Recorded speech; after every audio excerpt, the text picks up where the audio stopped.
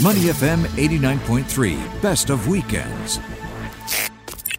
It is a UNESCO hawker culture. Let's get it right. We spent a lot of time, effort, money promoting our hawker culture. And as KF Sito, the founder of Makan Sutra, he's going around Singapore and he's posting up these daily Facebook stories that are going viral, explaining that since the restrictions kicked in on May the 16th, hawker culture, hawker stalls, hawker owners are seriously struggling. Yeah. Some are barely hanging on. What should we do about it? Let's cross over now to Sito to talk about this because, we all love a good hawker meal. And, of course, we can't eat in. We can only tapao and take out. And let's get into that right now and say welcome, a warm welcome, good morning to KF Sito from Makan Sutra. How are you today? Good morning, everybody. Sorry I'm late popping in today. Yeah, the usual woke up late and we appreciate it, my friend. We know how busy you are. Whatever reasons, they're all true. But good morning, and the problem about struggling hawkers still exists. We can still say that they're not online. It's their fault. How can it be their fault? Tell us where we are exactly right now with them. Since phase 2, people have been able to order takeaway, as we all know. How much do you feel that this has really impacted their businesses? Do we have any hard data on that? How much down their businesses are? Or is it all sort of anecdotal from what you're hearing from them? Yeah, nobody has any official hard data on this. But if you just walk out, you just walk the hawker centers, walk the street, and you just see how hollow these hawker centers are. Some may be going out to buy clearly in support of that. Most of them are buying online. They're fingering their phones for a food order. But the thing is this, I realize the problem lies with this. Singaporeans have no pride about this UNESCO food culture. They just don't give a damn. So what if it's UNESCO? It's just hawker food, $3, $4. But, to reflect on national pride, I don't think we have it, That is why people are, the government will come in and save them. It's all right. As usual, the government will hand out and all that. But that's not happening. Hawkers are struggling. Maybe they get some rental waivers, but most of them are offline, unwired. They just cook what they cook every day, do what they do every day, sit there and wait for you to show up, and that ain't happening. Sito, I've seen in your feed, you're posting these wonderful videos. I do recommend people go to your Facebook page. You're going around the country. You're doing a wonderful job. You're showing people the plight of hawkers. But I've seen some interesting, polarizing comments underneath some of your stories. I mean, many are supportive, but to play devil's advocate, you'd always get one or two who say, Darwinist economics, right? Survival of the fittest. You either evolve or you die. Why can't all the hawkers just get online, become a part of Grab or get the app or do this, do that? Why can't they just evolve and upgrade like everybody else? What would you say to that?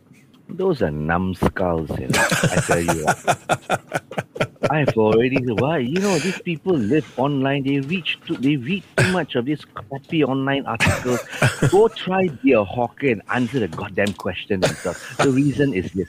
Hawkers make 12 to 15% profits, and that is written by the government. 12 to 15% profits, and these delivery folks take 35. These numbskulls failed their maths, And if they are a hawker, they are wondering, why am I getting poorer every day despite getting so much orders from these big companies? Yeah. It is just not worthwhile. If you run a stall in, say, a private food court, and they are hawkers too, the food court takes 25% of your sales. Every order that you sell, 25%. And if you send out an order via one of these big delivery companies, that's 35%, plus 25%. Hello, I may have flunked my maths, but it's not that bad. It's way over 50%. Yep. And which hawker in their sane, uneducated mind would want to lose 50% before even selling that first order? Yeah, indeed. We're talking to KF Sito, the founder of Makan Sutra, and of course, Singapore's probably most famous food critic. And Sito, as we're hoping that by the 13th of this month, the middle of this month, restrictions will be lessened. We don't know if they will or how much they will. But until that happens, Where are we?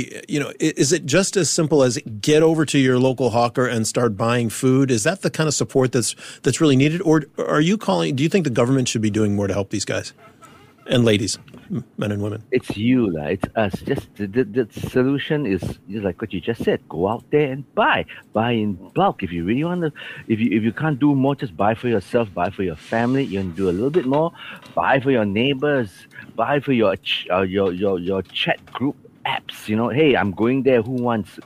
Buy for them, and better still, buy for a stranger looking for a meal, lurking around a hawker center. Yeah, that's a good idea. Buy in bulk. Go buy in bulk and give it to the needy or charitable organizations. Like we're doing that now. I've got friends, pumping a few dollars here to me, and I'm getting my stuff from Gluttons Bay, and we've closed Gluttons Bay. We are a victim of the situation. We've closed until 13th, 14th of June when we reopen, and we're getting all the hawkers and our staff to go and buy food with these donations and go and donate and send it to groups and give it to people on the street and eat a meal. That's a nice idea.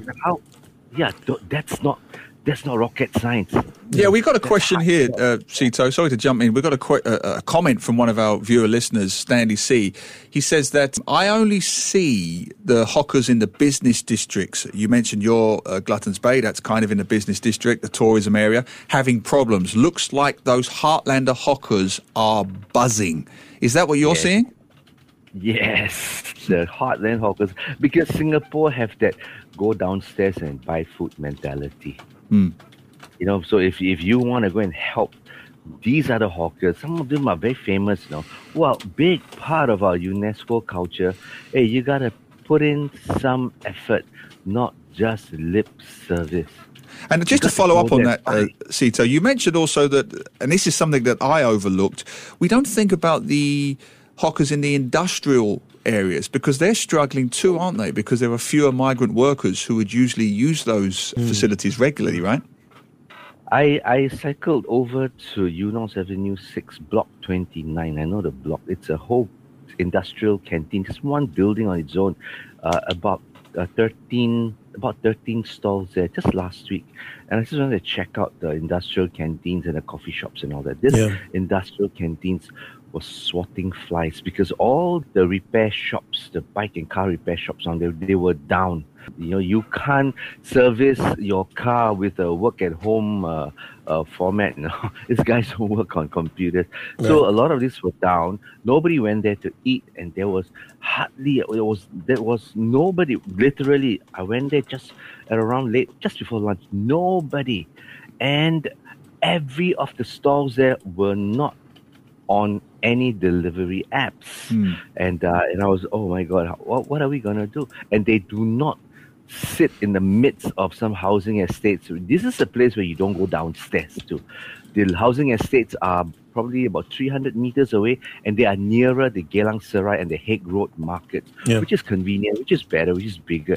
These ones are just waiting to rot. So, I mean, everybody's there selling good food. No hawker wants to sell you bad food. The prices are very reasonable at these industrial estates because they cater to the blue-collared workers. Yeah. Sito, we've seen some reports, I don't know if you've seen these or not, but globally, because of what's been happening with the supply chains and things like that, the cost of produce and goods is expected to rise. It already has risen quite a lot between last May and this May, like some 40% prices are up, right, on raw goods and materials. Are you hearing anything from your hawker friends that the cost of them buying their raw materials, the raw food, is higher now than it was before? Are they feeling that pinch? Not just now that they feel the pinch, and things like basics, rice, oil, sugar, these kind of things that they need in bulk on a daily basis had been affecting them for the longest time. Any climate thing, any ship sink, any Suez Canal problem, they all suffer. So oil, the craziest, they fluctuate as much as 50%. And when they go up 50%, they don't come down 50% when things normalize. They come down maybe 10, 20%.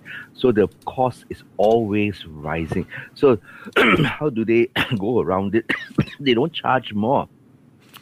because they cannot afford to charge more. Bulk of their customers can only afford $3 to $4, and some numbskulls, rich numbskulls, will still pay $3 to $4 for their meal. So what these fellas do, they give you a fish ball less. The fish ball is smaller. You get a bit more starch. You get a bit more vegetables. So these are not obvious visuals that they tricks that they employ to compensate on this rise in food costs. Okay, so last question from me, Sito.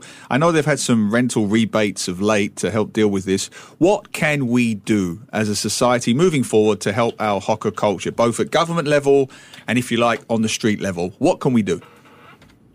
Just go out and enjoy this. A lot of people don't go to these hawker centers because, they're so gruffy, non-end conditioned. It doesn't look like that sofa that the friends gatherings sit in. But go out and buy, bring it back, eat, or just enjoy. There are some pretty nice hawker centers, especially the newer ones. They are very ventilated. There are even hipster. The ones at Pasir Ris, my friends, they are suffering. They are right by a little lake or mini little man-made lake. It's very nice. Not near any housing estates. Those fellas are suffering. Pasir Ris. It's very pretty, very nice, very good food. Hipster food to regular old school food. Just go out, buy food, eat. You have to eat.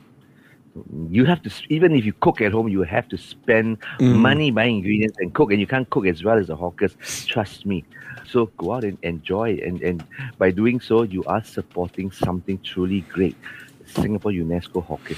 Well, and maybe get out to some of those urban hawker centers as well, some in the CBD or around town. The industrial canteens. In the industrial canteens as well. Coffee shops. Yeah, and the coffee shops as well, most definitely. KF Sito, thank you so much for being with us today. We got to leave it there. We're going to be back with you, though, in a couple of weeks' time after the next announcement on what's happening with our Circuit Breaker Phase 2 right now. And we hope that you'll be able to give us some good news about how the hawker business is reigniting at that time. So thanks for being with us today. Thank you, guys. Thanks for having me. Bye. Right. To listen to more great interviews, download our podcasts at moneyfm893.sg. Or download our audio app. That's AWEDIO. Available on Google Play or the App Store.